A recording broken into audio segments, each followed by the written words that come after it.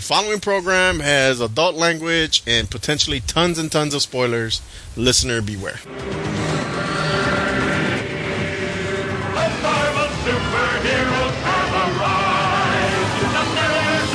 Fantastic Four. Hulk, Spider-Man, Iron Man, Spider-Woman.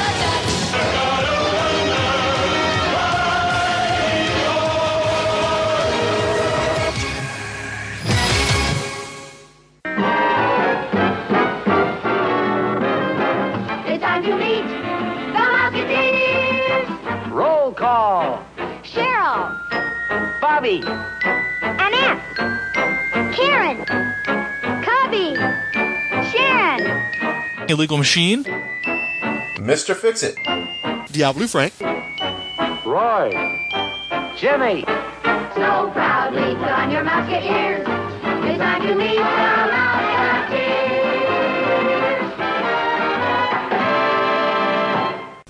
And we are live. Previously on the Marvel Superheroes podcast, we tackled the character The Cat, a feminist superhero from the early 70s that was created to try to capture a female market. Having covered The Cat, I wanted to address who I felt was perhaps the most important female superhero overall for Marvel Comics in their history. And it is... I'm going to drop some knowledge on you. Bear with me. I hope. Can you handle this? Bring it on, String Bean. Patsy Walker.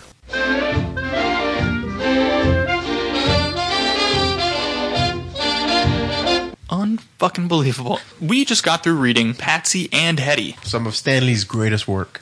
Yep, I don't know what the date is on any of this shit. 1960, I believe. 1960 was before all the superhero shit, and after You do realize we're now having a 1963, Patsy and also- Heidi argument now. It's not Heidi, it's Hetty. Heidi, don't give it. Heidi. Which one is which? I couldn't tell. Are you fucking serious, dude? Dude, it's chick comics. They were being catty. This is what I'm saying, man. I can't do a podcast with someone who thinks he's too cool for school if you I'm don't not even know too what cool the for two school. fucking characters were. Why couldn't I don't remember which character. Hetty's was got the which. black hair, Patsy has the non-black hair. The redhead. Whatever The color ginger. that is. Brownish, reddish, it seemed to I kind of thought she was shift. a redhead. She had freckles. Did she have freckles? Unless my comic had water damage on it. It looked like freckles at one point. So it seems to me, this being the only Patsy and Hetty comic book that I've ever read in my entire life, that this revolves around Patsy, who's the popular girl, and the head of this little gang of kids, I would say. and Hetty's sort of the second most popular, and therefore resents Patsy in a way. I would concur with that. But it's more 1A, 1B. Hetty's enough of a threat that Patsy fucks with her too. Yeah. As we find out in the later stories, yeah. And so this is all about their hijinks. Well, more about trying to get each other jealous or both fall in love with the same outfit. Girl Or- shit.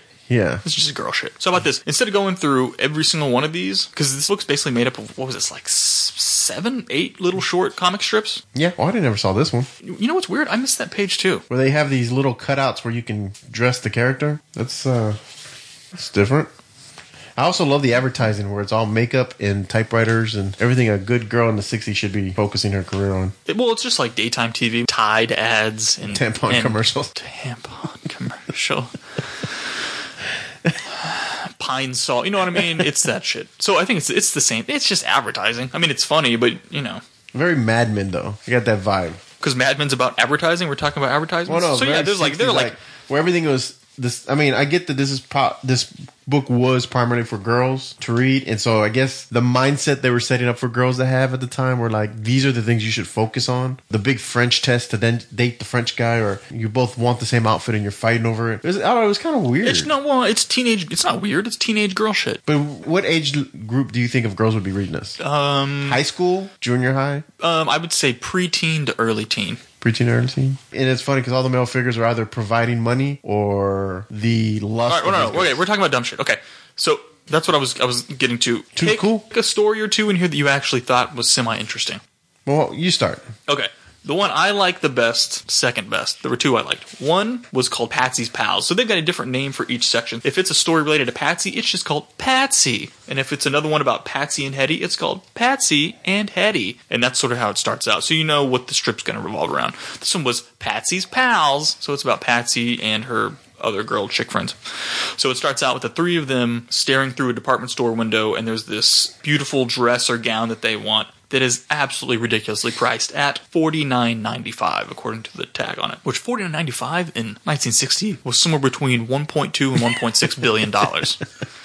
They all are lusting over this dress. This is Patsy, Hetty, and miscellaneous other girl. What's her name? Doesn't matter. So they're basically talking about, oh, I wish I could afford it. So they decide what they're going to do is they're all going to go home to their fathers. The typical, oh, Dad, I need to advance on my allowance, or I need to raise on my allowance. Daddy, please. What I loved about this is that each one of them gets homes to their father. So, like, Hetty, they show Hetty first. She gets home to her dad, and her dad is freaking out as soon as she brings up, I need a bigger allowance. And he's like, a bigger allowance? And he freaks out because he's going through the stock market pages, and he's lost a shit ton of money in the stock market, and he's freaking out. And then he holds up a bottle of aspirin. He's like, what do you think I'm taking these for? Because I like the taste? And she's like, what? And then it goes to Patsy's, and she walks in, and her dad's like his hair is all frazzled, and he's going through all these fucking bills, and he's like, bills, bills, bills. Why was money ever invented? And then she walks in, and she's all like, hey, Daddy, can I get an advance on my allowance, or can I get a bigger allowance? And so he freaks out. He starts like pounding the table, weeping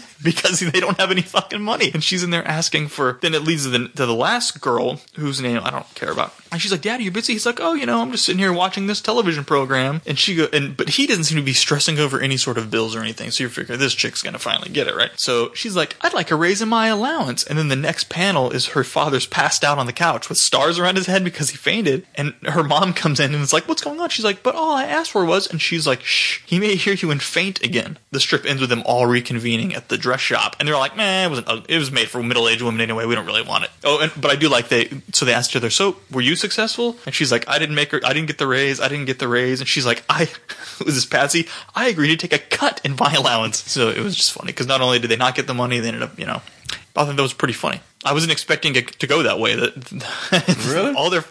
I didn't expect their fathers. This is a little kid's book, man. Well, see, I guess you and I are looking at it different because, like, when I read the one that was Hetty and she goes to the gas station and she starts. Okay, so that could be your. Yeah, no, that's what I was going to say. That was the one I remember reading. I couldn't imagine someone reading this. That and was going, weird. I'm not being insulted. She shows up at the gas station and the guy's like, yes, ma'am, can I? She's like, yeah, can you clean my windshield? Can you check the air in my tires? Can you give me a map? And the dude the whole time's like, I've spent 10 fucking minutes with you and I ain't made no money. What do you want? And she's like, oh, well, I'm just going to leave and go to the other gas station. She was so just, the view of her was like, she's there for everything that's free. She's like, I don't know. I just thought I got a really weird. Right, like, but I read it. I thought it was interesting. But she comes out looking like an idiot. Yeah. Well, yeah. Well, I guess that's the point. Well, not so much of an idiot, but it's because you couldn't really say she's an idiot. She went there for service, but it's like the guy's like, you're here to buy something. You're taking all the free shit, and she's just kind of like, and then drives away. And I was just like, that is. Really, I know, but weird. the last panel, it shows the clerk who was washing her windshield, refilling the tires, is like shrugging at the panel, like, what's wrong with this broad? As she drives off, I'm going to go to the next place because she's going to get the same treatment there too. They're going to give her free windshield washing and tire cleaning, and then they're going to hold her hand down and ask for a tip, and she's going to be like, what? And it's because she's just a flighty, dumb teenager. So maybe this is where you're coming from on this. You're not really sure if you're supposed to like or hate any of these characters, right? True. Yeah. Okay. So because that's what I kind of took off there. But yeah, that's what I was going to say. Is when I've read these stories, I don't know if I'm supposed to like these girls, feel pity for these girls, or bitches got problems type thing. I don't know how to react because it's really weird. It's not. You read this Hetty story and you'd be like, I don't like this bitch. I'd hate to be working and have this bitch come up to my window and do all this stuff and then just drive off real flighty. This is not someone you want to help. But then I'm supposed to read the next story and feel bad for her when she can't get allowance to buy a dress, or when her.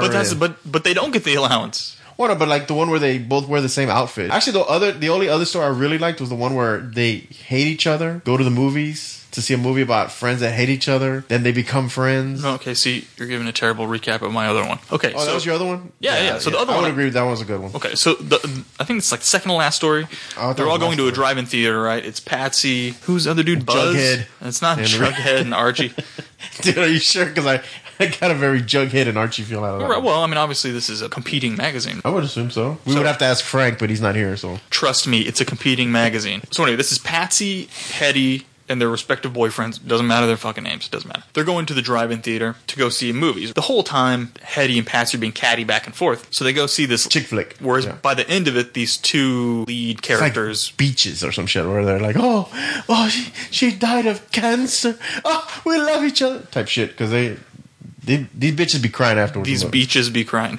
So by the end of the movie, Patsy and Hetty are both crying, like, oh my god, I can't believe that we've been so mean to each other. Oh, what fools we are. So then she was like, I can't believe that I did this to you. Stabbed you in the back. Right, I stabbed you in the back this one time. And then Hetty's like, oh, I feel so bad about that time I stabbed you in the back. And then she was like, that was you? And she's like, yeah. Oh, well then I feel bad about the time I did this to you. And then it then devolves into them just revealing all the horrible stuff they've been doing to each other behind the scenes. Remember that time your cat vanished? Guess where it went, bitch. Yeah, that's kind of how it just goes until they just get really, really upset at each other. Like, so it's funny how it starts out bad and they make up and then it starts to just devolve and falls back. I thought that one was good too. And these are all pretty short, quick, little, quippy. But they're not, I mean, would you say they are likable characters? They're not a Peter Parker. I think that they're... Would you be able to relate these characters to girls you know or women you know? Or is this just a... Well, it's not made for me. I don't think this book was written for me. No, absolutely not. I'm almost wondering who it was written for. So you're saying if you read like a Spider-Man that's written for you compared to this not being written for you. Right, because I don't need this ad for lipstick in it. Lips are looking at a little chapter, man. Okay.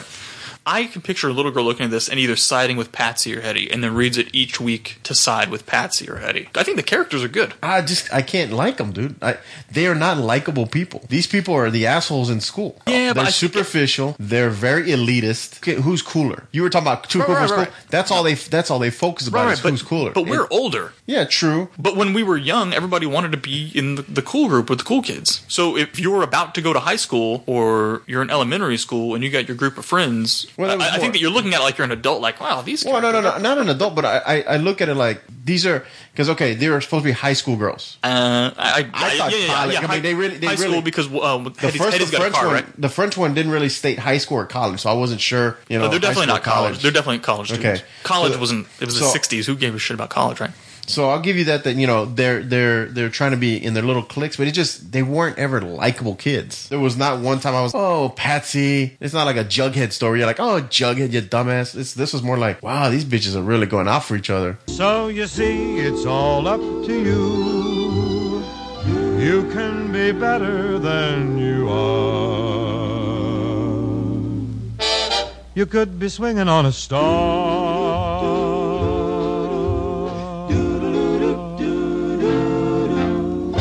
Patsy Walker. She was either created or co-created by Ruth Atkinson, depending on who you ask. Atkinson was a pioneering female comic artist who entered the field around 1942 or 43. She worked on books like Wings, Jungle Comics, and Ranger Comics, and served as art director for Fiction House. She preferred drawing to directing, though, and so she moved to Timely, where she was involved in the creation of Patsy Walker and Millie the Model. Atkinson only drew the first issue of Millie, but she worked on Patsy for 2 years. If you go back to the beginning of Timely Comics, it was about Martin Goodman realizing the pulps were on their way out and superheroes on the way in. Are you familiar with MLJ at all? Not at all. MLJ was one of the first on the bandwagon with superheroes. They created the Shield, who I'm sure you recall was a major influence on Captain America to the point where people got lawyers involved. Marvel had to make some changes to deal with the Shield. So MLJ was making some money off the superheroes. But a lot of people, when they think of the Golden Age, they tend to think that it lasted throughout the 1940s. The thing is, they were already cooling midway through World War II. By the end of the 40s, superheroes were pretty much over, and all those titles were getting canceled that DC and Timely and all them had been working on. If you could find a bandwagon to hop on, even by the middle of the 40s, you were ahead of the game. MLJ, though, they were smart. They found their next big thing all the way back in 1941 as a fellow named Archie Andrews. Oh. Archie and the Riverdale Gang were soon tossing the superheroes out of their own magazines in favor of teeny bopper comedy, and once Martin Goodwin caught wind of how well they were doing, demanded his own clone at Timely. Patsy Walker debuted in November 1944's Miss America Magazine No. 2, which ran for 83 issues, and she starred in the book for most of its run. Goodman was so meticulous in his instructions to ape America's top teenager that Patsy's America's number 1 teenager even had the same type of crosshatched hair as Archie. Wow. However, Patsy tended to have reddish-brown hair like her dad's until 1950, when she clearly went ginger out of a bottle because her brother and her mother were blondes. The dynamic was a bit different than Archie, though. Patsy's personality was closer to a more proactive Betty Cooper, and then her childhood friend turned teenage beau, Buzz Baxter, he was kind of like a blander version of Archie, since he wasn't the focal character in this story. And her rival, Hetty Wolf, was more of a cross between the worst aspects of Veronica Lodge and Reggie Mantle. Am I blowing you out with all this Archie shit? Just You keep remember all going. this, guys? You got a good momentum going. Keep Okay. going. Patsy was often called the prettiest girl in town, and the extra attention paid her infuriated the rich and more accomplished Hetty. They ostensibly battled for Buzz's attention, but really they were the most bitter, cattiest frenemies, and the books were more about their constant competition than any single male object of desire. By extension, the tone was a bit nastier than Archie's, but they were at least as guilty as recycling gags, a lot of cheesy stuff done over and over again, especially if you go through the covers. They had the same jokes 3 or 4 times, again, with slight variations and sometimes even no variation. Other characters in the strip were the girl's mutual friend Nancy and Patsy's family. As far as I know, her father was named Stanley in the Golden Age, which might be a tell since Stanley is sometimes credited as Patsy's co-creator. In the Bronze Age, though, her parents were named Joshua and Dorothy Walker. I believe the mother was actually Betty in the Golden Age, though, and that's also another tell. She had a kid brother, Mickey, who got forgotten somewhere along the way. They all lived in this perfectly white bread town of Centerville. Besides biting on Archie, they also borrowed Katie Keene's shtick of using hair and outfit suggestions submitted by readers and then putting a little caption credit. Brenda Monroe of Virginia sent in this snazzy outfit that Patsy's wearing. Oh, wow. When I was a kid, I read Meet Misty, which did the same thing. Trina Robbins was trying to revive that formula for Star Comics. Anyway, the eponymous Patsy Walker book began in mid-1945 as a quarterly, but switched to bi-monthly with number 3, and ran 124 issues through December 1965. From there, Patsy became the Deadpool of 1950s Atlas. The covers of issues number 16 and 17 boasted 5 million readers. Holy cow. Yeah, I don't know if they actually were doing those kind of numbers. It's certainly possible. Obviously, this chick was huge. Spin-offs included 110 issues of Patsy and Hetty, running from 1952 to 1967, 29 issues of Patsy and her pals, running from 1953 to 57, 8 issues of Wendy Parker in 1953, 6 issues of Girls' Life in 1954, tie-ins with Georgie Comics, which ran 19 issues, appearances in Cindy Smith, All Teen Comics, Hetty Wolf, and A Date with Patsy one-shots came out in 1957, a series of crossovers with Millie the Model began in 1961, there was a 72-page Patsy and Hetty annual in 63, and Patsy Walker's Fashion Parade queen-size reprint one-shot came out in 1966.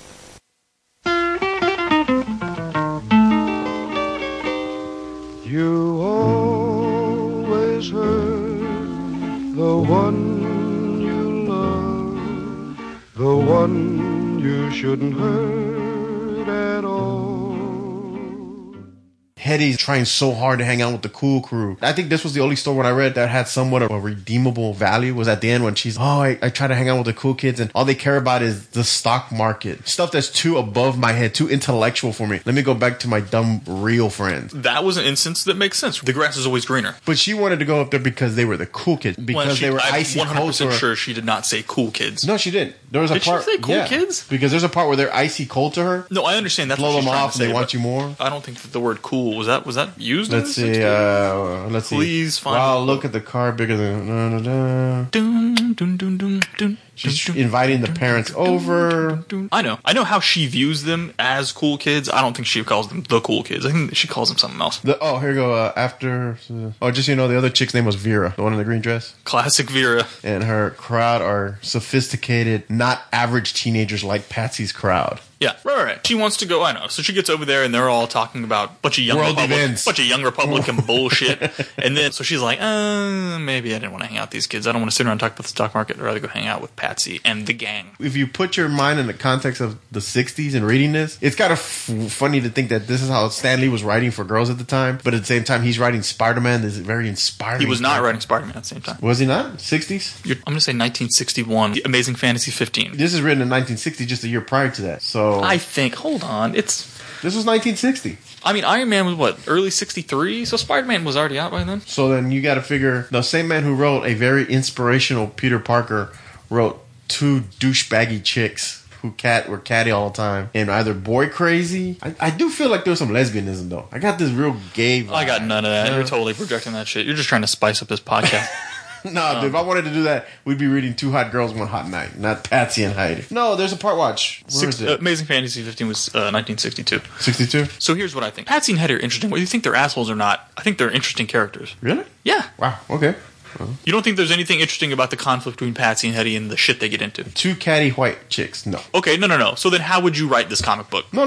They're just nice to each other all the time? No. When I was reading this, I was more intrigued by the views of them. Like, the way they were portrayed, I thought was funny. Every time we watch TV shows... Then you like got that. Stan Lee, bro. Yeah, but that's what I'm saying. I'm reading this, and I'm thinking all the time, Stan Lee wrote this. Because his name's all over. I get that this is not a superhero book. It's supposed to be a real life. But even in real life, it's almost like they're projecting how these girls should act in real life. Now, I get girls act like this. This is not new. But I've never really read real life comics. If I read comics, it was always fantasy. Here's what I think.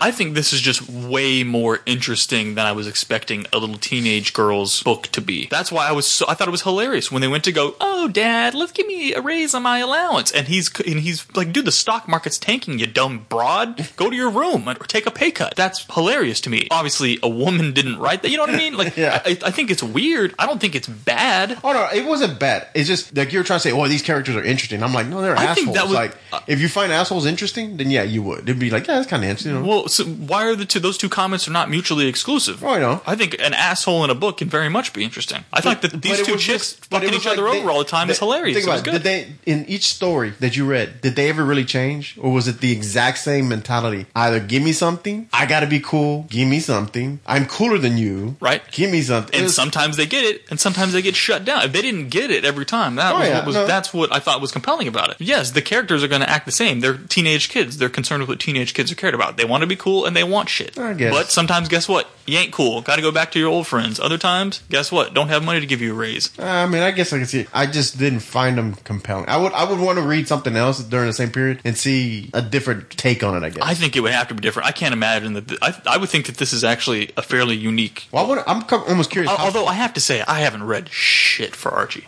Yeah, I think I read one issue and I didn't like it. I'm almost curious as how long did this series go on? How long can these chicks be so catty with each other? Because it almost felt like this. You're about to get franked. Of the 27 titles Tom Lee published with a 1944 cover date, only 2 were still being published by 1951, Miss America and Marvel Mystery Comics.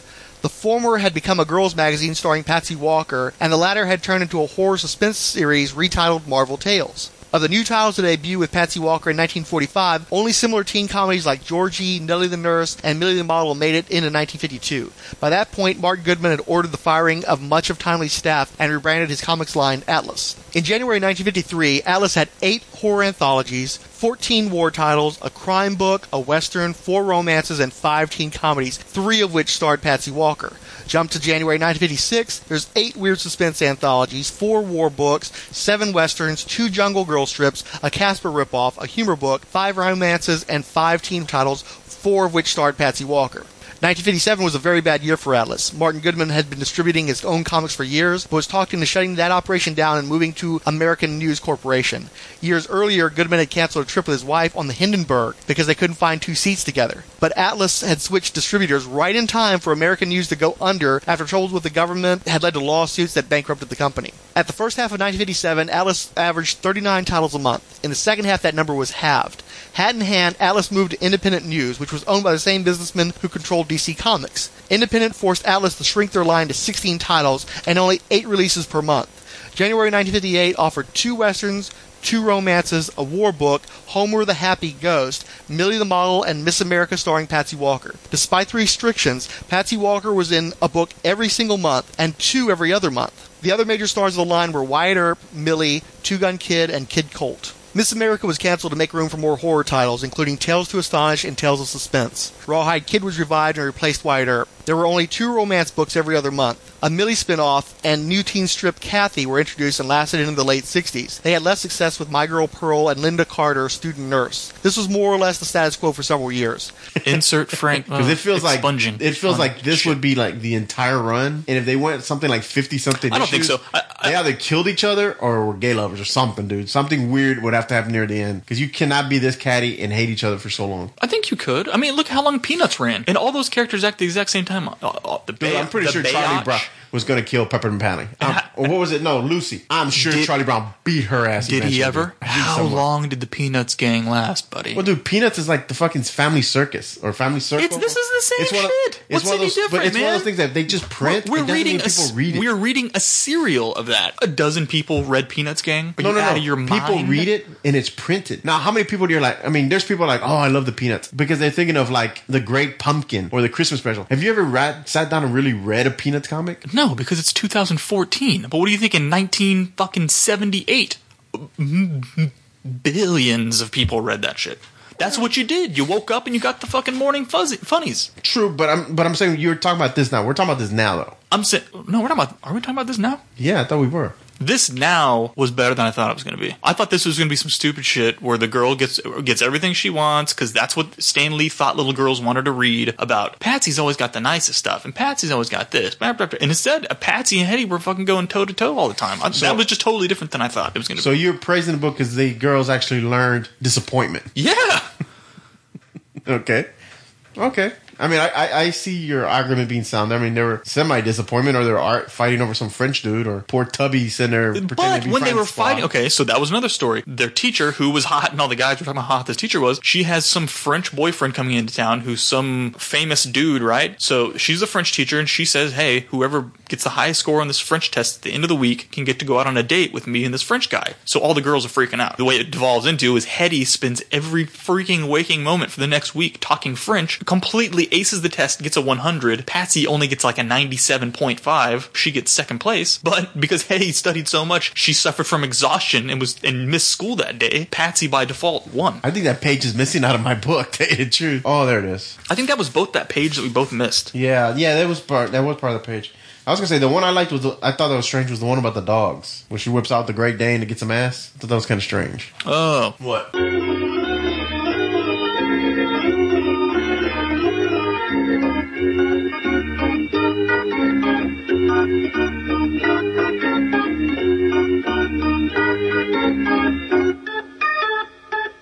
Oh, see, okay. So, like I said, we didn't read this. This is a page apparently you and I both missed, and probably this one line is probably the best line I've read in it. No. We didn't miss it. I didn't because editing. So we don't know. We read it. So what happened was after Hetty's too exhausted, she can't go on the date. Patsy says, "Oh, well, I win by default, right?" So what Patsy does, because the teacher gives her the date, she goes, "You know what? I didn't win this fair and square. Hetty's supposed to get it." So they phased to that, and of course everybody's like, "That's our Patsy." So Patsy is taking care of Hetty in bed. But I love the fact that if you can't be friends with your enemy, who can you be friends with? I don't even know if these chicks really like each other. Is that banter for them? I really like you, but well, if she didn't like her, she would have gone on the date. True. Like I said, I've never read stuff like this, so it's very new for me. I've never read any kind of life comic. That's what I'm saying. The closest my expectations of this is so far off my expectations for this. That's why I thought that this was pretty interesting. Well, because I've read American Splendor, my hopes were really high. I guess I was looking for something deeper in a comic that I shouldn't have been. It's a kid's comic, and I was looking for something deeper. I think that it went deeper. Two catty chicks. It's not two catty chicks. Where was it deep? Okay. Did they get what they want? No. Deeper than I thought. I didn't think that this book was going to touch on the financial struggles of her family and the stock market crashing. And the fact that Patsy isn't this. It's not some super rich family that lives up in a castle at the end of the street, and they're the popular girls and the rich girls. They don't have fucking money, man. If Patsy's dad had hung himself at the end of the comic, then I'm on board. Let's roll with this train. Patsy's dad took it there. But this is the worst podcast ever. I don't know, dude. I've heard of the Kazar episode. We're not talking about Kazar anymore. That joke's played out. That was now like 2 months ago. And then this may not get aired for like another couple weeks. So we got to stop talking about Kazar. We got to move on. I finally listened to it. If I broke your heart last night, it's because I love you most of all. The first comics to feature the Marvel Comics branding in 1961 were Journey into Mystery number 69 and Patsy Walker number 95. Fantastic Four number 1 arrived a few months later. Superheroes began taking over all of Marvel's anthologies in 1962. By 1963, Marvel were up to 12 titles, roughly half of which were dominated by long underwear types, though every other month, Patsy, Millie, and Kathy took up the other half. All three were brought into the Marvel Superhero Shared Universe through cameos surrounding the wedding of Sue Storm to Reed Richards in Fantastic Four Annual Number 3. By 1964, all the non-serialized romance titles were gone, but the teen comedies had been converted to melodramas anyway. Soap operas had obviously influenced the Marvel superhero stories and now unified the line, so if you wanted light comedy, you had to go buy Archie's instead. Patsy and Hetty graduated high school, and their co-headlining book gained the subtitle Career Girls. Buzz shipped off to the military while new love interest and boss, Ted Trent, was introduced. Hetty eventually stopped her endless scheming against Patsy and became a roommate. Patsy and Hetty outlived Walker's solo title, but both were gone by 1967. So you gotta figure, if Patsy Walker had so many titles, boasting sales potentially as high as 5 million copies, especially there toward the end of the 1950s, Patsy Walker might have kept that company alive for there to ever have been Marvel Comics. And the fact is, you get a lot of press on Superman, Batman, and Wonder Woman being continuously published from the Golden Age through the present. Also, guys like Aquaman and Green Arrow have gotten some cachet because they managed to last from the Golden Age into the Silver Age in strips, even though they were never headliners, they never had their own books. Well, Patsy came out toward the end of World War II. She managed to last from the Golden Age into the Silver Age, right up to the end of the Silver Age. And she was probably one of the best-selling books the company that became Marvel had in some of their most dire times. That's a huge accomplishment. She may have been a major factor in keeping that company afloat for there ever have been Marvel Comics, and yet nobody talks about this character anymore.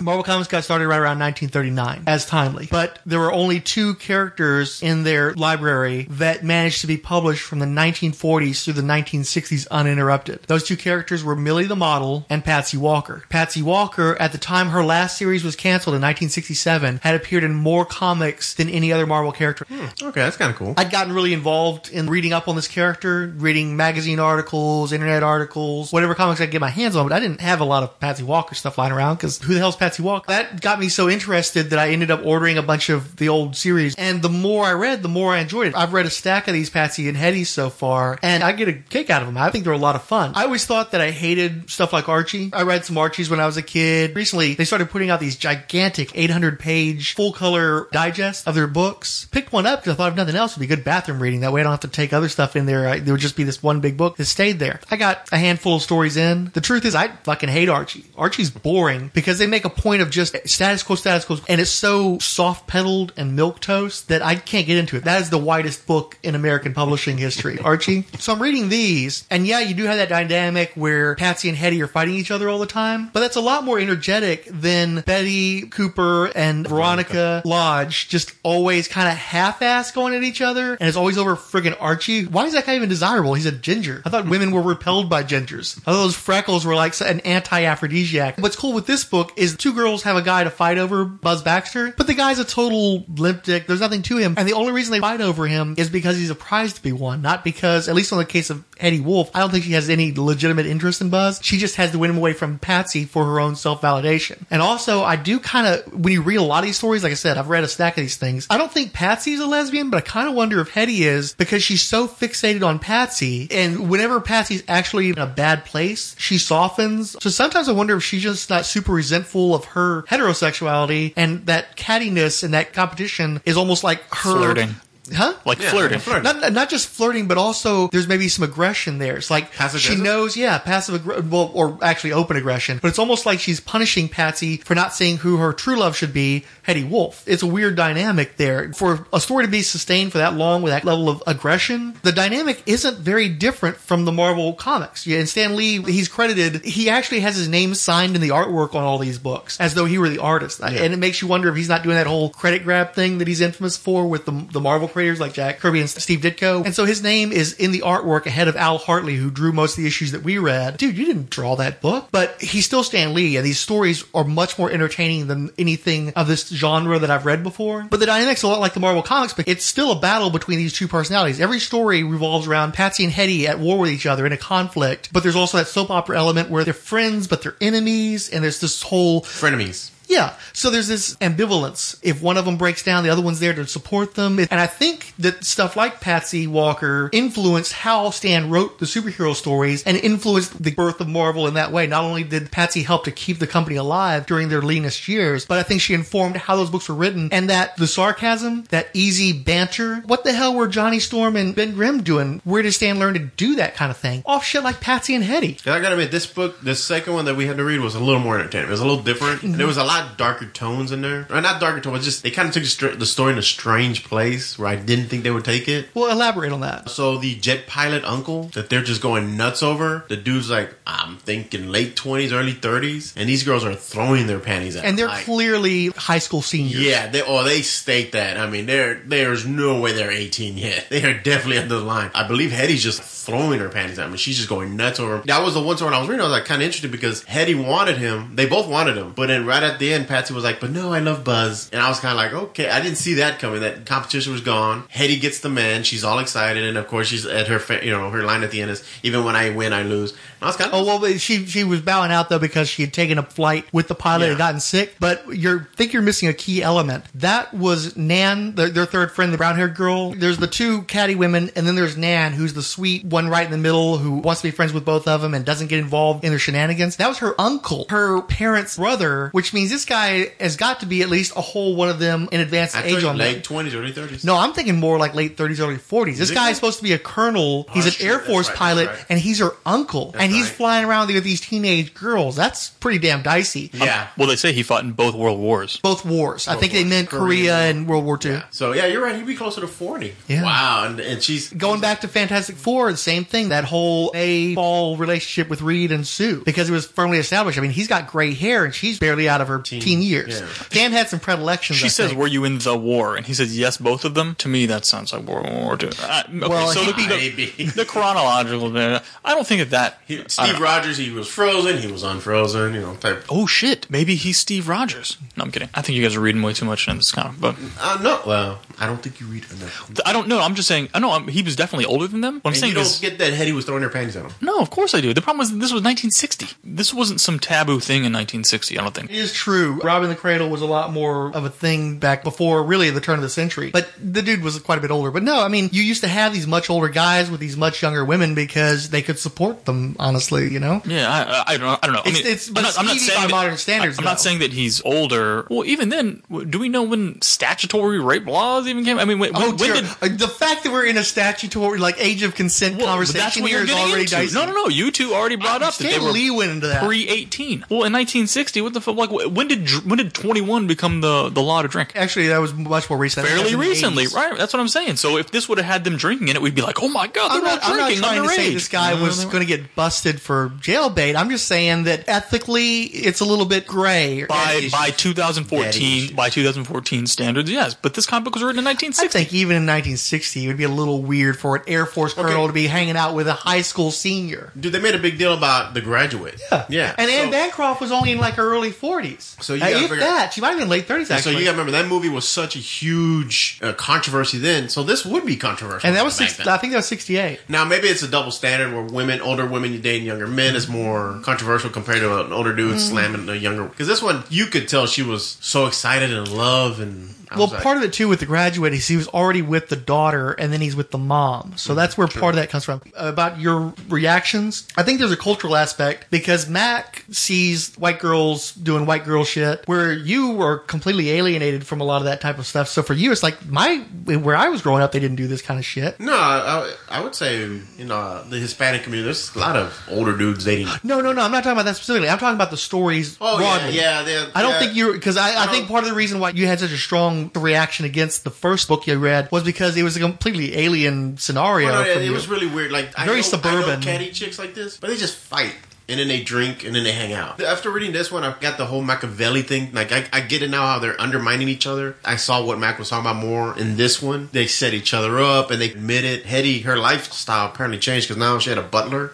No, Hetty is rich. But I thought in the last book she wasn't rich. Vera Rich, the little pundy girl. The reason why she was going to go hang out with him is because she is Veronica. She is the rich chick, and then they're this rich group that she starts to hang out with, and when she hangs out with them, she realizes they're boring, and she doesn't get their jokes. jokes, and then she goes back to her more regular friends. But she's a rich chick. In one of these stories, that was why her father was concerned about the stock market, right? Because Yeah. he's Well, in another story- I don't like it, but I actually enjoyed these a little bit better. The first ones, I guess you're right. I think you kind of have to get it into the This vibe one- of it. yeah, you just got to get in their world. This is different. I actually read this comic and I wasn't, oh, Jesus Christ, another 4 pages. I read through half a stack of these things once I got into it. And yeah, it's kind of weird and messed up, but that's part of what's enjoyable about it. I think these guys have a really messy relationships with one another, as opposed to Riverdale, where everybody's all sweet and nice and happy and they're like the Muppet Babies. With these books, these people have some issues. Yeah. With us, we start to pick up on the subtext. We start to go, wait a second, if this is a sustained narrative, and we're talking about 25 years or so of doing this, so there has to be underlying issues. When you start psychoanalyzing it, you start to pick up on subtext that maybe wasn't intended, but also you got Stan Lee projecting a lot of his patriarchal values. He's writing this about his daughters. He's writing this about the girls he's dated. He's not a woman, and he can't write from a woman's perspective, and that comes across in these stories. These are stories written by a man for women, but I think one of the reasons why I appreciate it is because I'm seeing him put stuff into these women that's a little creepy, but interesting. I could agree with that. Like I said, Hetty, and almost in these books, she was more the aggressor. Here's the thing with plotter, Patsy. One of the things I like with Patsy Walker is that I was expecting her to be the good girl, like you said, like real clean cut, sweet. She gets into this too, and she gets involved in these competitions. She does some nasty stuff as well. So it's not like you've got a clear cut black and white situation. You've got a couple of different shades of gray there. Hetty tends to be the more aggressive one, and she's the more competitive one. But it's not like Patsy backs down from this stuff. Nan is the good girl in this group. You can side with one or the other, and I think that maybe part of where the appeal was, because people were still buying this, and I don't think it was guys. I think that part of the appeal is that women get into these relationships where, is she my friend? Is she my enemy? And I think they could really respond to that. And whether you feel like you're more of a Hetty or more of a Patsy, you're still identifying with those characters. You're just maybe identifying with stuff that Stanley didn't necessarily intend to be there. Right, but she's it's saying, still there. she's like, hell yeah, stick it to Patsy, or hell yeah, you know, that's what I'm saying. That's what I was saying in that first round of book, is that none of this is, you're not supposed to like any of these characters, but I think you're going to eventually pick a side, and then that becomes the character that you root for. Okay, so here we go. I've been kind of quiet here. 90210. You talking like Brenda? Talking about Brenda and Kelly and Dylan. What were the compelling characters in that show? Well, everybody hated Brenda, but Everybody the whole hated- show fell apart after she left, though, Everybody hated Brenda. So what about Kelly? right? Kind of neutral. Everybody hated Kelly too. I didn't 'cause hate Kelly. She was hot. right, but she was the bimbo. I don't know if I'd go that Yeah. far. She was the good Yes, girl, she but she was. wasn't deep. But she wasn't okay. But that's my whole point. I actually None liked, of what was Gabrielle Carteris' character name? The nerdy Nan, girl? Nan. Really? That was her. No, She's the one I liked. That wasn't.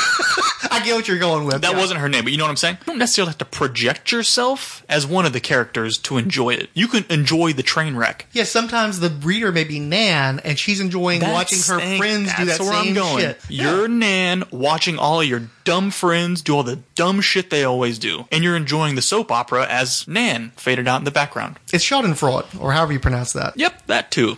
I don't know. I was watching Married with Children at the time. I've never seen a 90. Yes, I know but you know, that's another one, don't. too. No, I know the show. No, honestly, Okay, so you know the show. I don't know. No, but no, I know, you're not I know wrong, the show though. or the characters, but I know nothing of the episodes. I don't know if it happened in college, high school. I think we're coming at this the wrong way. Married with Children is the same situation. Do any of us really identify with any of those characters? Do we like those characters and want to be with them as friends? You're getting off on them attacking each other. True. And you may see your own life reflected in those characters. If you grew up like me, you do. But I don't want to be Bud Bundy. I enjoy watching Bud get nailed for all those things that I feel badly about that I might end up getting up to. And I like seeing Kelly get... Buck is Nan. Buck is Nan. You get to be Buck the dog and watch this stupid family tear each other apart every episode. But they still loved each other. If you've got a scummy brother, you get to see him put through his paces. If you've got a slutty And they sister... still love each other at the end of the issue. I think it's a very good point. You want to see people get their comeuppance, but you don't hate those people. You just want to see them put through their paces and maybe learn a little something from the shit they get up to. Hate or not, an emotion's an emotion. So even if you hate someone, you're going to tune in next week for whatever your motivation is that you want to happen to that character, as long as the character is interesting. And I think that these characters, not Nan. Yeah, Nan is definitely not interesting. not Nan. She's sweet. She's nice. She has her uses. She serves her role. But I think Patsy and Hetty are both interesting characters. And I think that this gang is more compelling each week to read the 3-page short story to find out. Yeah, I what tell they you, because again, I didn't make a dent in that Archie crap, but I could eat these up. I made a conscious effort of stopping at a certain point because I felt the need Because to. you were I thought I was gonna descending get into too far insanity. into it. Yeah. Descending But into insanity. it was easy Started to just- dressing like Buffalo Bill.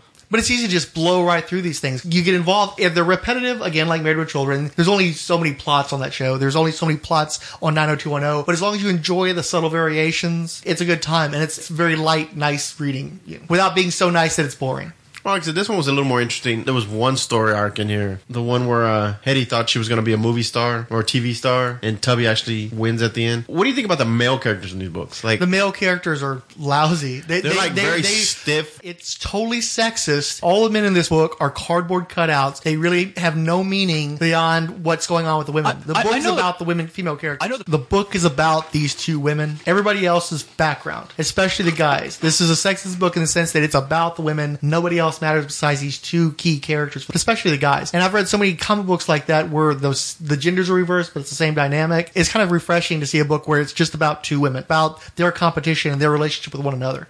Right, and I think that's a very important point. Like we said, the guys in this comic, you don't even need to know their names, right? They're all background. They're the pawns. I literally had to take notes. I know Buzz Baxter, but every other male in this book, I had to note his name because they would. One thing that is a little tricky with this book is they don't always tell you people's names. Obviously, you can catch Patsy and Hetty because they make a point of statting in the same image or every third page at the start of a new strip, so they don't have to draw that panel, which economical. But like the guys, I really had to pay attention to catch the name I'm talking about over the course of the stack I read. It's like, oh, that's what that guy's name is. I would think if Archie... So let's think about this for a second. So we're saying that Archie is a little more dude-centric? Is that what we're saying? Or Archie was just made no, to be more... I don't think that Archie skews either way. So why does this one have to there go... are some strips that are about Archie, some are about Betty, and the protagonist shifts. They're so one note. It doesn't really matter who your protagonist is. There isn't really an antagonist. It's not like Archie and Reggie Mantle never got into it the way that Patsy and Hetty do. Betty and Veronica really don't go into those type of areas. So it doesn't really matter who the lead character is. They're going to have some stupid, boring first world problem that's going to get resolved in 4 pages. I would say this one, again, they touch on Patsy's family's money problem again in this one, which I thought was pretty cool. They're middle class, where, there's one story where Hetty is trying to win Buzz, so she buys the most expensive sports car in the world, the Pizza Goomba, I think is what it's called. He's driving it around, and Patsy's like, oh my god, I finally lost him. And then he borrows a car to take Patsy to the dance that Hetty thought she was going to win him over with. And then the last panel is her trying to sell this expensive car cheap, and her dad's like, what? She's got that kind of money. To win friends, she builds an ice rink behind her house so that her friends aren't driving all the way out to a frozen lake. And she calls ahead to the cop in that town with a bribe. So he stops them from ice skating. Hetty. That Hetty. Classic Hetty. Because they have that one where Buzz comes over and almost gets that date rape motion going on where he's about to jump on Patsy, and Patsy's like, no, I want to have a meaningful conversation about the world. And he's like, I'm here for some ass. And she's like, no, you gotta leave until you come back and you're more intellectual. How long since I told you what a living doll you are? Not long enough, but it's been too long since we've discussed politics and current events. Buzz Baxter, there are more important things in life than kissing and holding hands. And then he comes back and then he just like blows her mind with... He basically studied up. She'd heard on the radio that men prefer women who had more things to talk about. It kept them engaged beyond just the smooches. And so he went and listened to like NPR for an entire day, and then he comes back and just bores the hell out of her for 3 hours, and not the kind of boring not we're even talking bored, about. dude. I think he just like destroyed her with facts and numbers. No, he just kept talking. It was boring. She was like, ugh. Yeah, he just wouldn't But that's stop what I'm saying. talking. Like because she sat there and she's like, I want someone intellectual, and he wasn't even like a fun intellect. He was just like rattling off numbers and I guarantee you, he just memorized as best as he could everything he heard on C-SPAN, and then he just started vomiting all that information at her in a monotonal voice, not unlike episode 6 of the podcast. For once, the dude was the male character was actually aggressive. He was there to get some. Where most of the characters they go on a date. I don't think Buzz was being aggressive, dude. Don't Did you go. see his hands? They're both. His hands are vibrating, dude. What they are, 2 teenage kids, and he's trying to get some sugar from his girl. Jesus Christ! It's not about statutory rape, and it's not. Oh my God! Jesus. So till my dreams come true, I'll whisper goodnight, turn out the light and kiss my pillow, making believe it's you.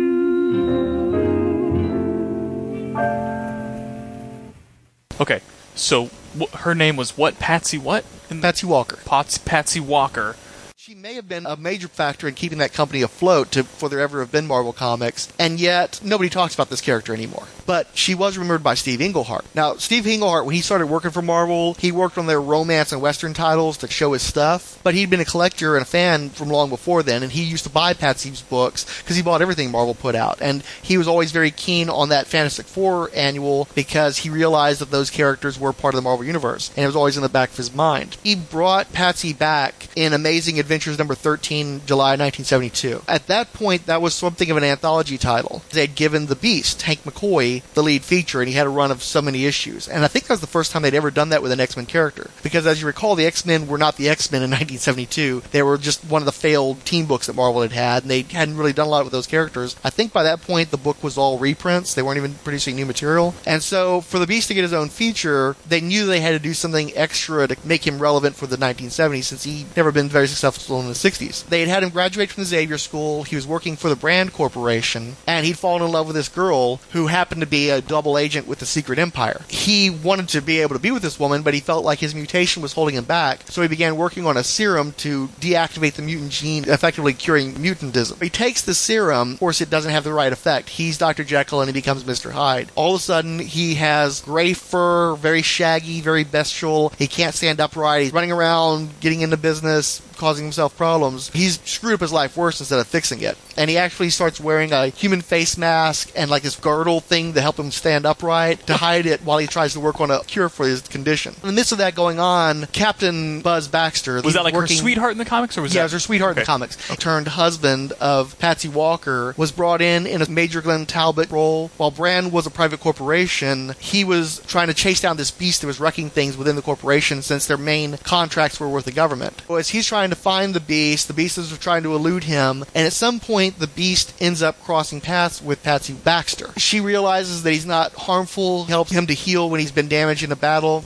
but she also forced him to promise her to help her to become a superhero. She knows that all the superheroes know each other, and she wants to get joined in the club. Beast says, okay, fine, but I gotta get out of here for right now. And the plotline didn't get resolved in Amazing Adventures because Beast ended up leaving that book. But when Steve Englehart moved to writing the Avengers, he brought the Beast over with him. One interesting tidbit too, in Amazing Adventures, they make a point when he goes from gray to blue coloring to say, no, he's actually got black fur. It's just that back then they couldn't do black hair, so everybody had blue hair, the whole Superman thing. And so for all these years when you've seen a blue Beast and that got transferred into the movies, it was basically the limitations of coloring. He was supposed to be black. In text, they tell you he's black. I'm trying to remember if I knew that or not. That makes sense. Like you said, it's a Superman thing. Blue is always the highlight for black hair. It doesn't make any sense, but when we read the Cat comic, she had black hair, but all the highlights were blue. We're conditioned because we read comic books and go, oh, yeah, she's got black hair. But when you got an entire figure and there's a lot of blue peeking out because they're not trying to color him with nothing but India ink, then it just doesn't register in our mind that he's supposed to be black anymore. Makes sense. As we transferred to quote-unquote modern-day comics, they got married. Mm-hmm. Baxter Corp, was that the name of the... Brand Corporation. Brand Corp was where they both worked? No, she didn't work. She'd taken on his name, so she became Patty Baxter. Right. And so they do set up that her name used to be Patty Walker at some point? They're kind of vague about it. They give you enough so that you know that she's supposed to be this character. It's kind of like a wink-wink? Yeah, a little bit of a wink-wink there. Okay. Englehart moved the Beast into the Avengers, and George Perez was drawing the book, so he's the one who cleaned up the Beast look, where before he was very shaggy and rough and feral. He gave him the more licensing-friendly, clean-cut, and well-adjusted Beast, because by this point, Beast had gotten used to the fact, at some point, I don't remember when it was introduced, but he was actually supposed to emit a pheromone that made him more attractive to women because of the serum that he took. And I'm wondering if that maybe kicked in as well, because all of a sudden he was very well adjusted and ladies like cool Hank McCoy. After the Beast had been with the Avengers for a short time, but he wasn't even officially a member yet, Patsy tracks him down, and in a flashback to the way they handled the introduction of Mary Jane Watson in the Spider-Man comics, she appeared in several consecutive issues of the Avengers where she's knocking on the door, talking to Jarvis, trying to meet up with the Beast, being told he's not around, and deciding she's going to stay on the porch, always concealing her face so you didn't know who she was or what her motivation was. Tease it out a little bit. It wasn't until Avengers number 144 in February of 1976 that they actually told you what her deal was. In between Amazing Adventures and the Avengers, she had divorced Baxter, and she was dead set on becoming a superhero. She had apparently been a fan for years. She'd been kind of like a Gidget. She was a surfboarder. She was real active. She was happy. She had her boyfriend, Buzz Baxter. She enjoyed her competition with her girlfriend, Hetty Wolf. In the Avengers issue, they do a cute bit where they call back to Pat's Perky print by Alice Hartley of New York City. But the whole time, apparently, what you didn't get to see in the comics was she was daydreaming about superheroes. She particularly had a crush on Reed Richards and would go to sleep with a framed picture of him at night that would help her to dreams about becoming a superhero. Of course, when he got married to Sue Storm, she drug Hetty Wolf with her to see that happen. Both of them plus Millie the model turned up in that one issue. That helped to inspire her to go ahead and have her own fairy tale wedding, so she finally married Buzz Baxter. Toward the end of the Patsy Walker run, when they turned into a soap opera and things got real serious, I guess they decided they needed a new love interest, so Buzz Baxter went to Vietnam. He was out of the strip for the last few months, and apparently he almost died within the context of the strip, and that's how he managed to come back home, because he had this near-death experience. In the books, they make it to where that experience had changed his persona, that he had become much more angry, and he had some mental issues. He comes back to the world, and he signs on with the Brand Corporation, and she was very turned off not only by his aggression, because he became very... I don't think they ever said that he was physically violent to her, at least not at this point, but he was clearly verbally violent, screaming at her, making her tear up and everything else. So it makes more sense that she would be desperate since she wasn't working, she didn't have a career, she wasn't a career girl anymore, for her to take to the Beast and be like, get me out of this mess. And so after the Beast had left, she divorces Baxter, but she's still hunting for the Beast because she still wants to be a superhero. She wants to have the dream life that she's lost because she thought she was going to have the fairy tale and it totally had eluded her. It turns out that the Brand Corporation has been bought by Roxxon Oil, who were one of the big bad guys of the 70s and 80s Marvel Comics. If you ever wanted to have an evil corporation, it was going to be Roxxon. Since the Avengers are involved and Beast has decided to allow Patsy to come along and see how they do things, she tries to help out in the adventure while wearing heels and a skirt. Doesn't go very well, and she ends up screwing up the mission. She basically is the first domino that causes the whole Avengers team to fall and get captured by the Squadron Supreme when they would have been tricked into being villains and working for the Brand Corporation. It's part of this extremely convoluted storyline, so I'm trying not to get into any of that stuff. They're being held captive. They use ingenuity, particularly Iron Man, the Vision, and Captain America. They manage to break out of their cell, and they're loose inside the Brand Corporation, but they have one of those tricked out James Bond villain bases, so even though they're in the middle of New York City, they've got missiles flying, stuff's getting knocked over, and Patsy's having to get saved over and over again. She's not showing a lot of ability at this point, but they manage to not die and go into hiding within the confines of this corporation. They happen to find the Cat's old costume, the corporation that Mal Donalogue or something? No. Mal Donaldson. It's not. I keep wanting to say Donaldson. Let's just go with Mal. The creepy Howard Hughes knockoff. Apparently, after he got himself dead, his corporation was sold to Roxxon, and Roxxon inherited all of his goods, which included all those cat costumes. Since this cat costume happened to be laying around, they're like, hey, you want to wear this? So she asked the Captain America and Iron Man specifically, turn your heads, I'm going to go ahead and get into this costume. Fantastically drawn by George Perez, by the way. Yeah. Iron Man says, you think you're going to stand any better chance against them than you did before? They step on cats. And she replies, then I'll be something more than a cat. Turn around, gentlemen, and meet the Hellcat. The captions read, she's not the sight they expected to see. The rumpled girl in the borrowed costume isn't there anymore. Crouched in her place, claws gleaming in the feeble lamplight, is a far more impressive form, a far more sinister form. Even Iron Man catches his breath. Good way to sell the character. Yeah. The Hellcat and the Avengers confront the Squadron Supreme again, but by this point, the evil boss guy, Mr. Jones, decides, I'm done with all this superhero shit, so he hits a button to send everybody back to the Squadron Supreme's universe, let it be their problem. Then, because Englehart couldn't meet his deadlines, they had a 2-issue filler story that broke everything up, and then you come back on the Squadron Supreme Earth, first Dr. Spectrum blasts Iron Man, then Hellcat jumps at Hyperion. The Wizard is laughing because, like, this chick's going after Hyperion? That's our Superman. She's about to get toast. But what ends up happening is she's not only provides enough distraction for Iron Man to recover and blast the Wizard, but because she's so agile, Hyperion can't lay gloves on her. He's just swinging at her and he can't quite hit her. So she's, this time, helping to save the team's butt. However, the Squadron Supreme, being the Justice League of their Earth, they're the heroes. So the government shows up and shuts down the Avengers, takes them all captive. Well, most of them anyway. Hellcat's one of the heroes who managed to escape, and she runs off with the Beast. Get jumped by Captain Hawk, Tom of Thumb, and Amphibian. Or to put it in layperson's terms, the Squadron Supreme's versions of Hawkman, Atom, and Aquaman. Hawkman dive bombs her with his mace and tries to crush Hellcat. Beast was able to warn her and then kick Hawkman away. Then everybody's blasted by Tom Thumb, who has this rocket ship that he's flying around on. Meanwhile, out of the sewer comes the Earthsat's Aquaman. This time he's a redhead, though. And he says, it's not our habit on this Earth to harm the weaker sex, so why not simply surrender? Oh Hellcat, my God. Yeah, Hellcat, and he even has a gleam in his teeth. Hellcat replies, you know, Amphi, I'm not a big women's libber, and you're probably the handsomest man I've seen in weeks, but but I'm going to lay you out for that. She kicks him in the face. He tries to jump at her. He jumps around her, cracks some jokes. He ends up slamming through a window and getting himself knocked out. It's a fish market, of course, because they had to get the joke in there. She gets nailed by this white paste blasted out of Tom Thumb's little flying ship. So you'd think, okay, well, this is the part where she goes down, but she manages to shoot her claws and snag Tom Thumb's ship. Then the beast grabs the wires and tugs the little bastard down and kicks his ass. Hawkman comes back, and Beast manages to knock him out one more time. So she's actually acquitting herself fairly well. Now, she keeps saying that the suit is enhancing her abilities, but as we learned in the cat story, it was the treatment, not the suit. Maybe the claws would be the only thing. How she managed to get those other abilities, they don't address here. But she's kicking a fair amount of ass. The Avengers manage to get back to their Earth after they defeat the Squadron Supreme, manage to convince them that the people they were working for on Avengers Earth were the bad guys. So they come back to our Earth, and they start beating the hell out of all the generic thugs that the Brand Corporation throws at them. And then, of all people, who comes in and knocks out the Avengers with one big punch? Orca, the human killer whale from the Submariner comics, which at least helps to establish that Submariner is not somebody to be trifled with. The Avengers are captured. They're put into one of those contraptions where a flip of the switch will turn them into nothing, not even ashes. But of course, they're going to wait to flip that switch until after Orca shows whether or not he can beat Thor, who shows up from a whole different story arc with Moondragon. Not getting into that. Well, I just have to point out, what a bizarre collection of characters we have going right now. We have Orca, the Squadron Supreme, Vision, Beast, Scarlet Witch, Hellcat, Thor, Moondragon. I mean, this is just a complete shuffling of Guide to the Marvel Universe entries. Not just that, but I didn't even mention the part where there's flashbacks to Hawkeye's trip to meet the Old West heroes that's going on in the midst of all this stuff. Oh my god. Eventually what happens is Thor has to remind himself that he's a god. He's been pulling his punches for so long on Earth that's why he'd been struggling. And he manages to beat Orca by remembering his godhood. Then he decides, man, I've been holding back too long. I'm forgetting what it means to be a badass. I need to quit the Avengers. Meanwhile, Hellcat is the first Avenger to be roused, gets herself loose, and attacks her ex-husband, Buzz Baxter. She beats the hell out of him and threatens to claw him if he doesn't save her friends. The Avengers get released. They shut down the Roxxon Corporation, or at least this particular branch, Brand Corporation.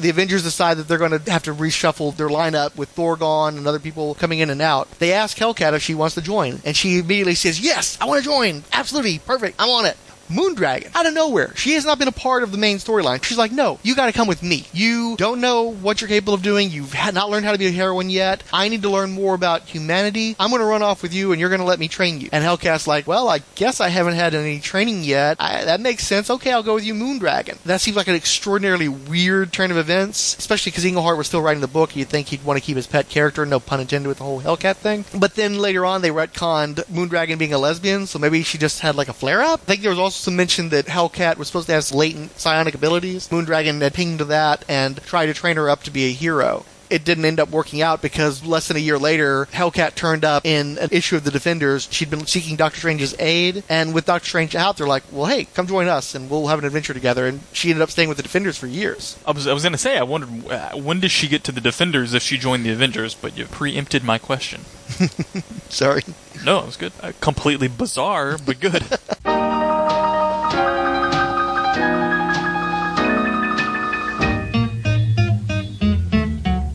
The thing with Hellcat, when she joined the Defenders, that was always a weird book. They were always the unteam, the non-team, whatever you want to call them. Because when you got a group that is set up by the Hulk, Silver Surfer, Doctor Strange, and Submariner, you're going to have some problems. Yeah. There was a lot of heaviness around that group as well. So one thing that worked with her joining the Defenders is that she had a lighthearted, innocent quality that balanced out a lot of those heavier personalities. The guy who was writing the book at the time was David Anthony Kraft. He loved her. And he liked putting his own goofy colloquialisms in there, having her say things like jumping Jehoshaphat, cheese and crackers, Jiminy Crickets. He really played up the fact that she'd been this older character. She'd been around since the 40s, so she would have this weird way of speaking. But 40s it was kind of dialogue, weird. right? Yeah. Like her, that's her own alien language, 1940s Golden Age comics. Yeah. Speak. Kraft had continued the goofy continuity stuff that Englehart was doing by tying her in directly to Millie the model. She had those crossovers back in the day, but Hellcat managed to pull Millie more firmly into the mainstream Marvel universe. She was also treated as something of a fangirl, first fangirl superhero. She was into the Cat. She thought it was a really cool character. When they found the Cat costume, she's like, man, I don't know what happened to her, but she was a real stand-up woman hero. I want to be like her someday. She would gog over the Moondragon. She loved Miss Marvel when she got to meet her as a Defender. Not only did she respect the hell out of Valkyrie, but they ended up becoming very close friends over the course of the Defender stories. What was also cute is they introduced the conceit that the Patsy Walker comics actually exist in the Marvel Universe. That her mother had written the comics based loosely on Patsy Walker's own real life. God, this is totally like mind-fucking me right now. How do you... So her comics became actual comics Inside the comics. inside the comics, written by her comic mom about her actual life in the comics. Well, it was supposed to be heavily fictionalized. Like, Hetty Wolf was actually a good friend to her, and why she would write her as this super catty, super competitive person was never revealed. That her and Hetty would laugh about how ridiculous Hetty's characterization was in the comics. In the comics. Right. And I assume her mom must have been writing those Millie the Model comics as well. She had a whole empire going, apparently. Holy cow. The mom died in Defenders number 89, 1980, and that's where they revealed a lot of that stuff. Damn, R.I.P. J.M. DeMatteis revealed a portion of Walker's soul had been promised to the devil by her mother, leading to a confrontation with Satan involving Damon Hellstrom. Walker would eventually marry the son of Satan and be confronted in the process by her vindictive ex-husband turned supervillain Mad Dog. Stop. So, I'm going to tie this back in. Okay, go ahead. Follow him here. So what we're saying is, Patty's mom saved Marvel Comics by creating Patsy. Because Patsy bridged the gap between the superhero comics in the 40s and the Silver Age. And we're trying to say that she created Patsy's comic, which supported and gave birth to Marvel Comics by selling a part of her soul to the devil. I don't think they actually tied Marvel's 5 million copy sales to the devil, but it does make a certain kind of sense, doesn't it? It makes a lot of sense. Missed the part about how Buzz Baxter becomes his own supervillain. Mad Dog. What was great about him, too, is before I knew anything about the character, I always loved the costume, because I love overly literal suits. He's dressed as a dog. It's a dog-influenced costume with dog ears, even though he's given claws, which doesn't make a lot of sense. But just to make sure you're not confused, they also give him a growling dog chest emblem. Between the claws and the way his mask is shaped, he actually, in the face, looks more like a cat. And because the dog face goes into these little shoulder blade thingies, it actually looks like he's got a rabid rabbit on his chest instead of a dog. But it was still a cool costume, and brown and black, rocking the Wolverine thing. Hellcat was written out of the Defenders, along with several other mainstays, as part of the transition to the New Defenders with issue 125 in 1983. Worth noting, one of the major changes to the New Defenders was that 3 founding members of the X-Men, Beast, Angel, and Iceman, joined the team. From that point on, Hellcat was retired from superheroing. She didn't make very many appearances through into the early 90s. The worst thing you can do as a comic book character, she wrote a memoir, The Hellcat Chronicles. Nothing has ever good come out of superheroes writing memoirs. Look at what happened to the Atom. Look at what happened to Elongated Man. Don't ever do the whole, I'm done with superheroing. Let me reveal my identity and all the particulars of my life to a world full of supervillains in a very vindictive place. Yeah, that didn't work out for her. Cut to 1993. Hellstorm Prince of Lies by Rafael Nieves and Michael Bear. Do you remember that book? Yeah. It had that parchment cover. It was supposed to look like, I don't know what the hell it was supposed to look like. It looked kind of like a manila folder. Now, I'd like Nieves. He'd been doing a book for, what was the name of that publisher? It did a bunch of horror stuff. Anyway, the title was Cold Blooded. And to the best of my knowledge, it was the first comic work by Kyle Hotz, who was an artist I quite liked. And it was a pretty good book, but I noticed that once Hotz left, I suddenly lost interest. I went ahead and followed Nieves to Hellstorm. Plus, I liked Michael Bear's artwork. And it's the early 90s. If you had a cover like that, people wanted to buy it. Couldn't get into it. I lasted 3 or 4 issues. It just so happened that with issue 14, Hellcat commits suicide. One of the things I didn't like about that first issue was at the end of it, they showed Patsy Walker, I think she was shaven bald, or maybe she was doing that thing where she was pulling her own hair out. She's drooling, and she's showing that she's gone nuts. Death Urge, that Quasar villain, had apparently pushed her to commit suicide because Damon Hellstrom had been succumbing to his satanic leanings, becoming a more evil person. She was consigned to Mephisto's hell alongside Mockingbird, who you may recall was also killed around the same time. I think in, what was it, a foil embossed cover that they threw on Avengers West Coast 100 when they killed her or whatever? I don't remember what the cover was like for Avengers West Coast 100. I just know it was a big deal. Yeah.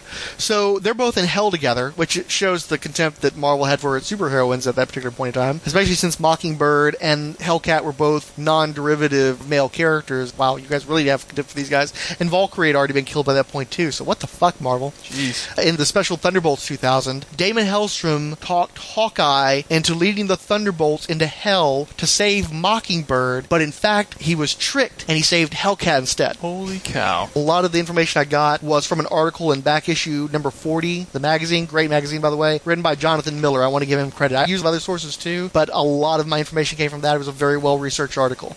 Don't fancy me in. No. Papa, don't you fancy me in. That is a just bizarre chain of events to bring one character. I mean, that's one of the more unique, not only like comic book origin, creation origin, and kind of cool, isn't Yeah. it? It's weird that It's it makes such me a want to go Byzantine read history. More, it makes me want to read more Hellcat comics. Like I don't know. For some reason, I just had no idea she had anything to do with Patsy Walker, America's #1. Well, and you didn't know who the hell Patsy Walker was. I had no clue. I know who Archie is. I had no clue. I had no idea who Patsy Walker is. That's so crazy that she was selling 5 million comics and was in a Marvel branded comic before the Fantastic Four. Freaking mind! Well, and she mind also exploded and imploded. And it's worth noting, too, none of the Marvel heroes survived the 1940s. All their books got canceled. They had a revival in the 50s, so at least a few of the guys, Human Torch, Submariner, Captain America, claimed to have been published by Atlas. But those books all been within a year's time. So she spanned Timely to Atlas to Marvel with her one series. All pinned by her own comic book mother who sold her soul to the devil.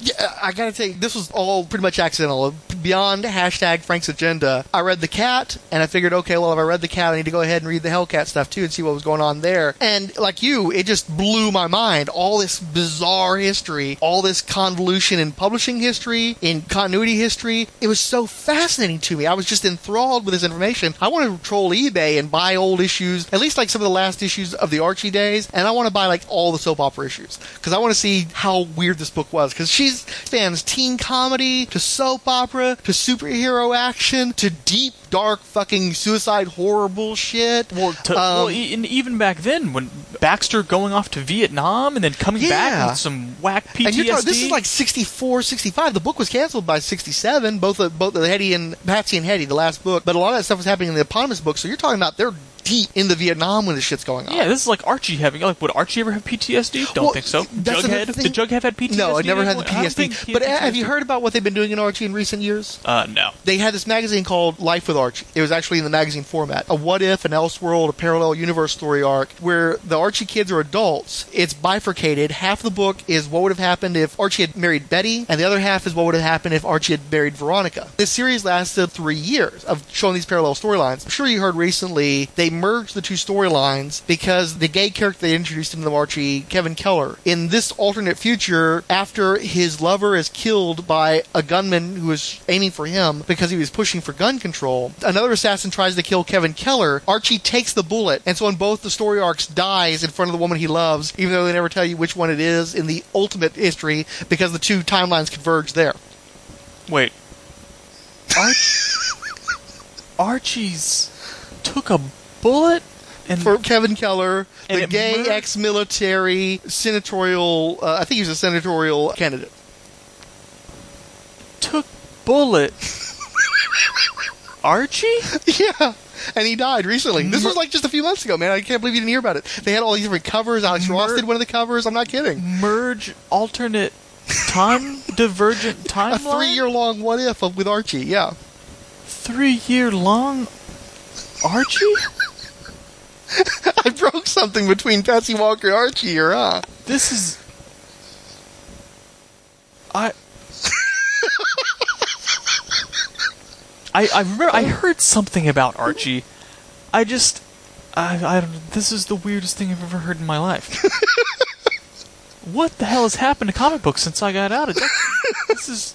Not too much for the big guys, but boy, Archie blew up, didn't he?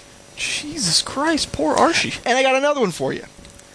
They've also recently started a book in another timeline called Afterlife with Archie, in which Sabrina is trying to help Jughead to save his dog, Hot Dog, after it's been run over, Pet Sematary style, and inadvertently starts a zombie apocalypse, where Jughead is the alpha zombie who raids a prom in Riverdale and starts killing off all the Archie characters, and they all have to run to Veronica Lodge's house, which is, of course, super secure, and try to block off this bizarre stuff. And also, Sabrina's aunts trap her in some limbo hell situation as punishment for causing this to happen, and she's getting a spin-off book that's going to be a dark sorcery title. Plus, you still have the Afterlife with Archie, with all the Archie characters being zombified. So, okay. Is the actual Archie book still just going on normally? And these are all... Okay. Yeah, with the exception of they've added the characters like Kevin Keller does exist in the current Archie continuity. I think that's kind of awesome. Actually, I was reading Afterlife with Archie. I've got to finish it up. I've only got about 3 or so issues into it. Certainly more interested than recycling the same jokes for 70 years. Yeah. Wrapping it with bubble gum and selling it. Yeah, I mean, it's... Do something with it, right? I mean, what the hell? It's 2014. Except that Patsy Walker already blazed that trail, too, because she was doing all that shit years before Archie. Her whole continuity is the weird shit Archie's going through right now.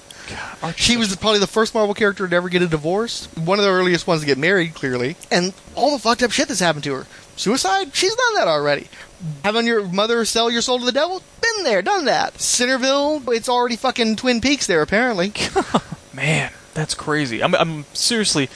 I mean, I the Cat and Hellcat, I have no... I know those characters existed, and I know they'd pop in and out of the books I would read occasionally. I don't know if I remembered to mention it, but the Cat does continue to exist. She gets to become Tigra, who is a much more famous character than Hellcat or the Cat. So she's got a whole other continuity that we can deal with some other time. So you've got this whole legacy thing going on here. My only criticism is I do think it's lame that Patsy Walker inherits somebody else's costume and doesn't actually get a proper origin. She's a cosplayer, and it worked out really well for her. Well, for a few months, and then it all went to hell. Yeah, that is kind of lame. But getting drawn by George Perez in early part of his career and written by Steve Englehart, that's not so bad. For all we know, there may be some intellectual property reasons why they couldn't officially tie it back. And I guess no, because the Baxter was you talking there. about the whole continuity thing? No. They just did that because they didn't want to acknowledge that all those goofy stories were supposed to have happened in Marvel continuity. So it gave them an excuse to get Millie and Hetty all together again. So we're saying Englehart was the one behind all this? No, Englehart got the ball rolling, but David Anthony Kraft gets credit too because he's the one who created the comic within a comic concept. So do we know, was this was not a mandate, hey, you know what, let's try and bring back Patsy Walker? Absolutely not. This was no totally... way. This was somebody like, this is what I'm going to do to get tie it back to some of the old comics I liked as a kid. It's the Wild West 70s. That was back when Marvel were going through an editor-in-chief every few months, where people were doing all kinds of gonzo shit. This was the era of Howard the Duck, Mantis. I don't want to even talk about Mantis right now. There's too much going on in my head as it is. But yeah, so, and then when she moved to Defenders was always this weird gonzo book where writers did esoteric stuff just for giggles, just to entertain themselves. That was actually probably the Defenders' downfall, because I think what happened is once you got into the 80s and everybody got so goddamn serious about their comic book continuity, then they couldn't handle stuff like Elf with a Gun and all the other wacky stuff that was going on in the Defenders books. Just the lineup, man. You got fucking Son of Satan and the Gargoyle and Valkyrie. That's a weird-ass team. But that's a story for another day. The point is it was guys who realized they could get away with all kinds of goofy nonsense, and they could include random stuff that they remembered from their childhood into the continuity, and went nuts with it. Man, that is super, super wild. I don't know how to end this podcast. I'm going to say I need to go read me some more Hellcat books. I'm going to do my best to try to dig some of that stuff up. I want to read more about that character. She's fascinating to me. Again, part of the reason why I did this, besides the fact that I just want equal time, is I also want more cool, interesting, powerful heroines to make the transition to film. I like Black Widow. I think she's been great in the Marvel movies. They're going to get Scarlet Witch in there too. I want to see more. There's just too many white guys. I want to see more heroines. And I was going mining for characters that had the stuff to work with. And I just stumbled upon this character where you can go anywhere. You want to do horror, you want to do comedy, you want to do superheroes, you can do whatever the hell you want to with her. That fascinates me because there's so many different directions you can go with this character, and she's beholden to no man. She's her own thing. Very much a whole thing going on there. I would love to see Marvel take Hellcat. And she's about as true a Marvel character when you trace back her lineage as exists. So it'd be interesting to watch Marvel embrace that. Marvel has been trying to go back to... they had a run of heroines back in the late 40s, early 50s, where they were trying to push girl superheroes, trying to expand the market. And these characters just showed up for a few months, and then they disappeared, weren't seen again for 60-some-odd years. And then they've been slowly trying to play with those concepts again in recent years. Patsy Walker's got 20-some-odd years worth of comics, and then another 20-some-odd years worth of weird, tortured Marvel-style continuity. You can play with all that stuff. I'm not going to claim that there's an audience out there for this character anymore. I think that most of those people that read those books have died off or aren't necessarily going off to see the Marvel movies. But there's so much more to draw from. We hope so they didn't have to see their poor dear Patsy suicide herself. Right, that was rough. And that's something that I think you would have to address. But that's the thing too, is you could make a series just out of trying to dig through that continuity and fix some of the stuff that you didn't like and was broken. And there's all this cool stuff to play with too, because she's got a whole cast of supporting characters, all the weird stuff that got tied up into Centerville. Honestly, I'd love to see Hellcat brought back as a backdoor, a Defenders book where you stick all those weird characters that nobody does anything with anymore, like Hellstorm and Gargoyle. Hell, Valkyrie's not doing a lot these days. They've tried to do some stuff with her and it had worked out. You could do the same thing with Hellcat that you did with Captain Marvel, where you take a character that has all these weird, jacked up, broken pieces and go in there and tweak it and fix it and make them iconic where they have a mission. Someone like Superman, honestly, I think there's an inertia to that character. They keep publishing the stories, but what new stories do you need to tell with Superman at this point? What story hasn't already been told a half dozen times by Superman? They're mostly just repeating the same stuff. The creators, if they have something new to say about the character, they're prohibited by the fact that he's Superman. They're only going to let you do so much with him. Or they're doing terrible stuff like they decide, we need to make Superman cool by having him snap necks and let's put him in an awful Jim Lee 90s costume and stuff like that. Stupid, superficial, bad ideas. Hellcat, there's no restrictions. There's all kinds of places you can go with that character. You can say things about women with that story. You can say things about the continuity that she's had. You can say things about freaking Satanism. You can get metaphysical on it. There's so many different ways you could go with this character. There's no boundaries. She is a character who exists specifically to defy boundaries and to do all kinds of crazy stuff. And the fact that she's so goofy and bubbly, and she's a fangirl, she's a cosplayer essentially, but a cosplayer who took it to the nth degree. There's so much that's relatable with there, and there's so many... Especially nowadays when cosplay is as big as it's ever been. Yeah, absolutely. Ever. Yeah, absolutely. And that's an in for a lot of women. Deciding that you like a suit that you want to cosplay as. Cosplayers don't just go, hey, I like that outfit, I'm going to copy it. A lot of those people go in and they read about that character. They want to find out who they are. They're intrigued by the visual and they go backwards. Well, Hellcat's got a great visual. I've seen cosplayer play as Hellcat, even though that character's done hardly anything in the last 20-some-odd years. But she looks cool. She seems fun. And if you go back and you read that stuff, or you give people a cause to go back and read that stuff, there's such a rich vein to mine there. You could totally redo that character. I'm sorry, who was the writer again that wrote her in The Defenders? David Anthony Kraft. You could totally do the David Anthony Kraft deal and go back to those comics in the 40s and 50s and pick out some of her sayings and some of that period-specific lingo that we've addressed in a few of these podcasts, going back to reading some of that old Silver Age stuff, and totally make those catch lines in just like her normal dialect in the issue, and you could even like reprint some of those stories at the back of the issues. It's a gold mine! It's a freaking gold mine when you think, again, cosplay is huge, you could totally tie that in, anything retro. She's been an Avenger, she's been a Defender. Yeah, so yeah, you can cross everybody over and it makes sense. And again, that retro aspect, you could totally retro it. Everything about the book would be super... You could have it where she drives an old-ass car. You know what I mean? Just kind of that nod lean into it, I really like these, she could have some old 40s Chevy or... It's like when Swing got big ways back. Exactly. And everybody just got dove into that stuff. Hell, there are a lot of people who love the Captain America movies in part just because they're nostalgia pieces and he brings that with him into the present and they get off on that aspect of the character. And that's exactly what I'm saying. You've got the time capsule effect. This person who's stuck in that time period and you bring them out. You can't do exactly like... She can't have her ice block moment where the Avengers find him frozen in a block of ice. But just, you don't have to do that. Don't get... No, but Centerville.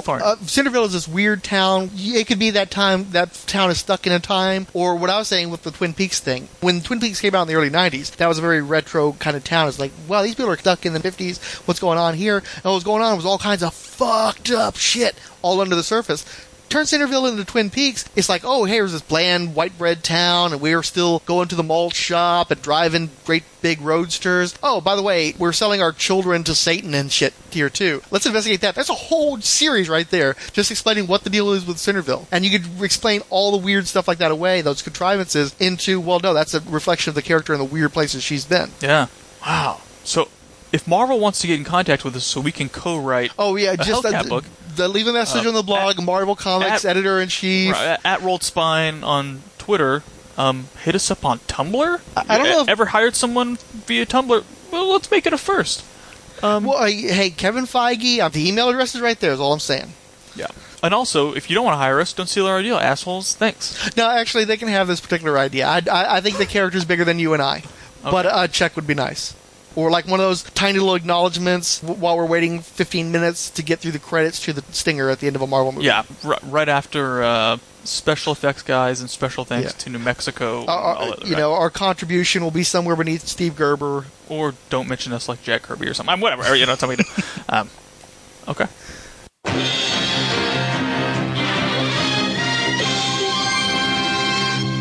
Since this episode ran long, I'm going to do an abbreviated mailbag, and we'll try to hit the big one next week. Also, I've been missing comments, so I'm going to be going through the podcast blog, seeing who I've missed and trying to catch up on that. I've found a few, though, and we'll offer them this week. First off, though, we had a WordPress blog like from Himanshu Shonhari513. Twitter follows include Future Primitive, Incredible Facts, Radio vs. the Martians, and Thundercats.org.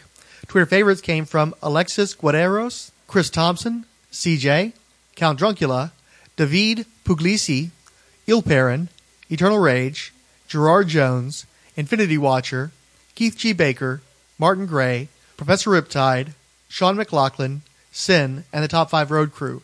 We also received retweets from Ange, CJ, Infinity Watcher, Martin Gray, Sean McLaughlin, and Sin. As for our comments, Jason Martinez let us know that he's listening to the Origin of the Incredible Hulk episode. Sometime back, the Irredeemable Shag left us a notice about Annihilation, saying, "You bastards. I downloaded the most recent episodes to listen to on a long plane ride. I turned on this particular episode, and it's all about Annihilation, a story I'm in the middle of reading.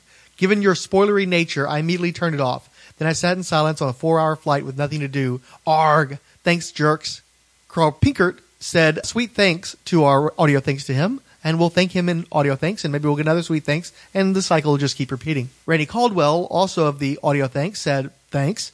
I just subscribed to the Marvel Superheroes podcast episode, even though Marvel Comics remain dead to me. The old stuff should still be quite entertaining. Hashtag House of Ideas." Siskoid said, "I'm a big Tigra fan going back to my first exposure in the West Coast Avengers miniseries.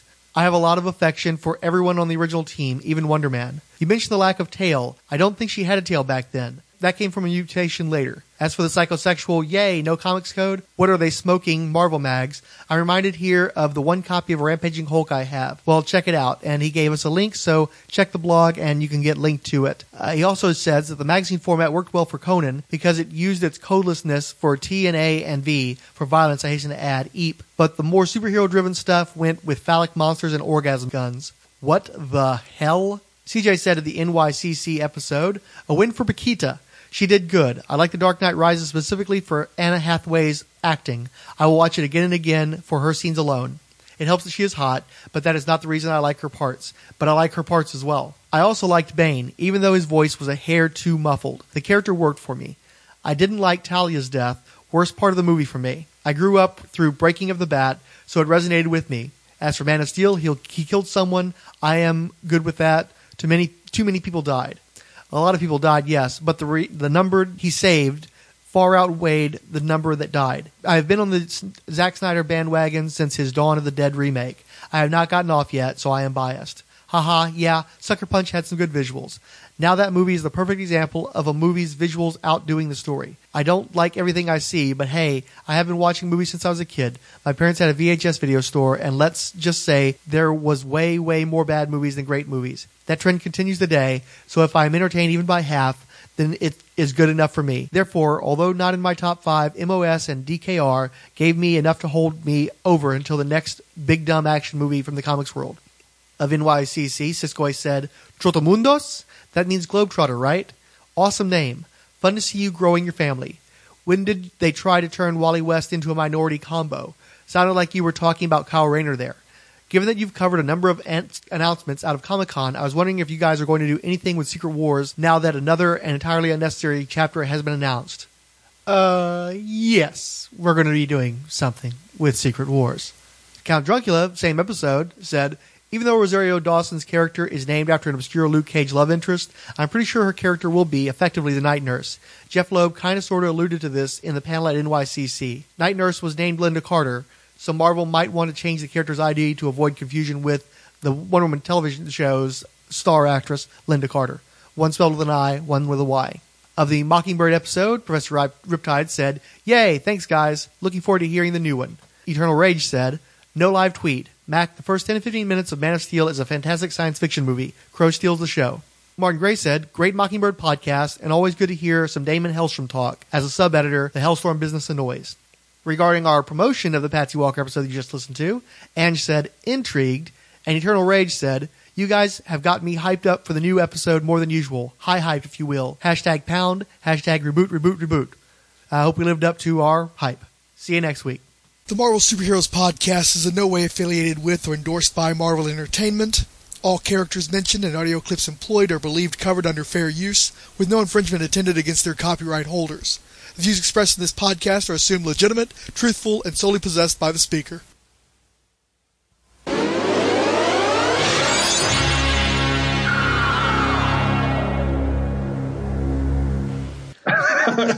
Well, maybe we can do it again some other time. You guys mentioned doing a Dreadstar. Oh, you want to get on Dreadstar? Well, you said you like the cosmic stuff, right? I love the cosmic stuff. That's why your actually first episodes hooked me on it. The Annihilation stuff? Yeah, and now you're dragging me down.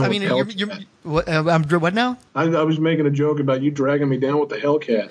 I'll tell you, though, I'm really proud of the Patsy Walker episode. I'm still editing it. I've been working on that since August. You said you liked having the conversations, and it's highly informative, but because I had such verbal diarrhea related to it, I made a point of doing some stuff where it was just Mac and Fix It together and letting them go off. It is such fun for me editing those episodes and listening to those guys just bitching at each other.